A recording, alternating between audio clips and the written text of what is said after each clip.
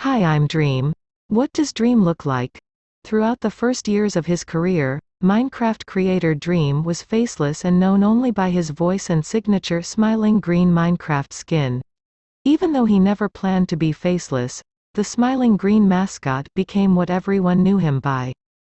Dream has wanted to face reveal for a long time, but was stalled from doing so as he waited for his friend George Not Found to get a visa and move to America.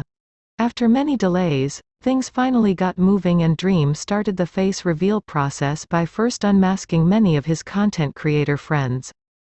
After years of success and a rise in fame, the once faceless Minecraft superstar Dream dropped the mask on October 2nd in his "Hi, I'm Dream" face reveal video posted on YouTube. Now what the creator behind the mask actually looks like is known.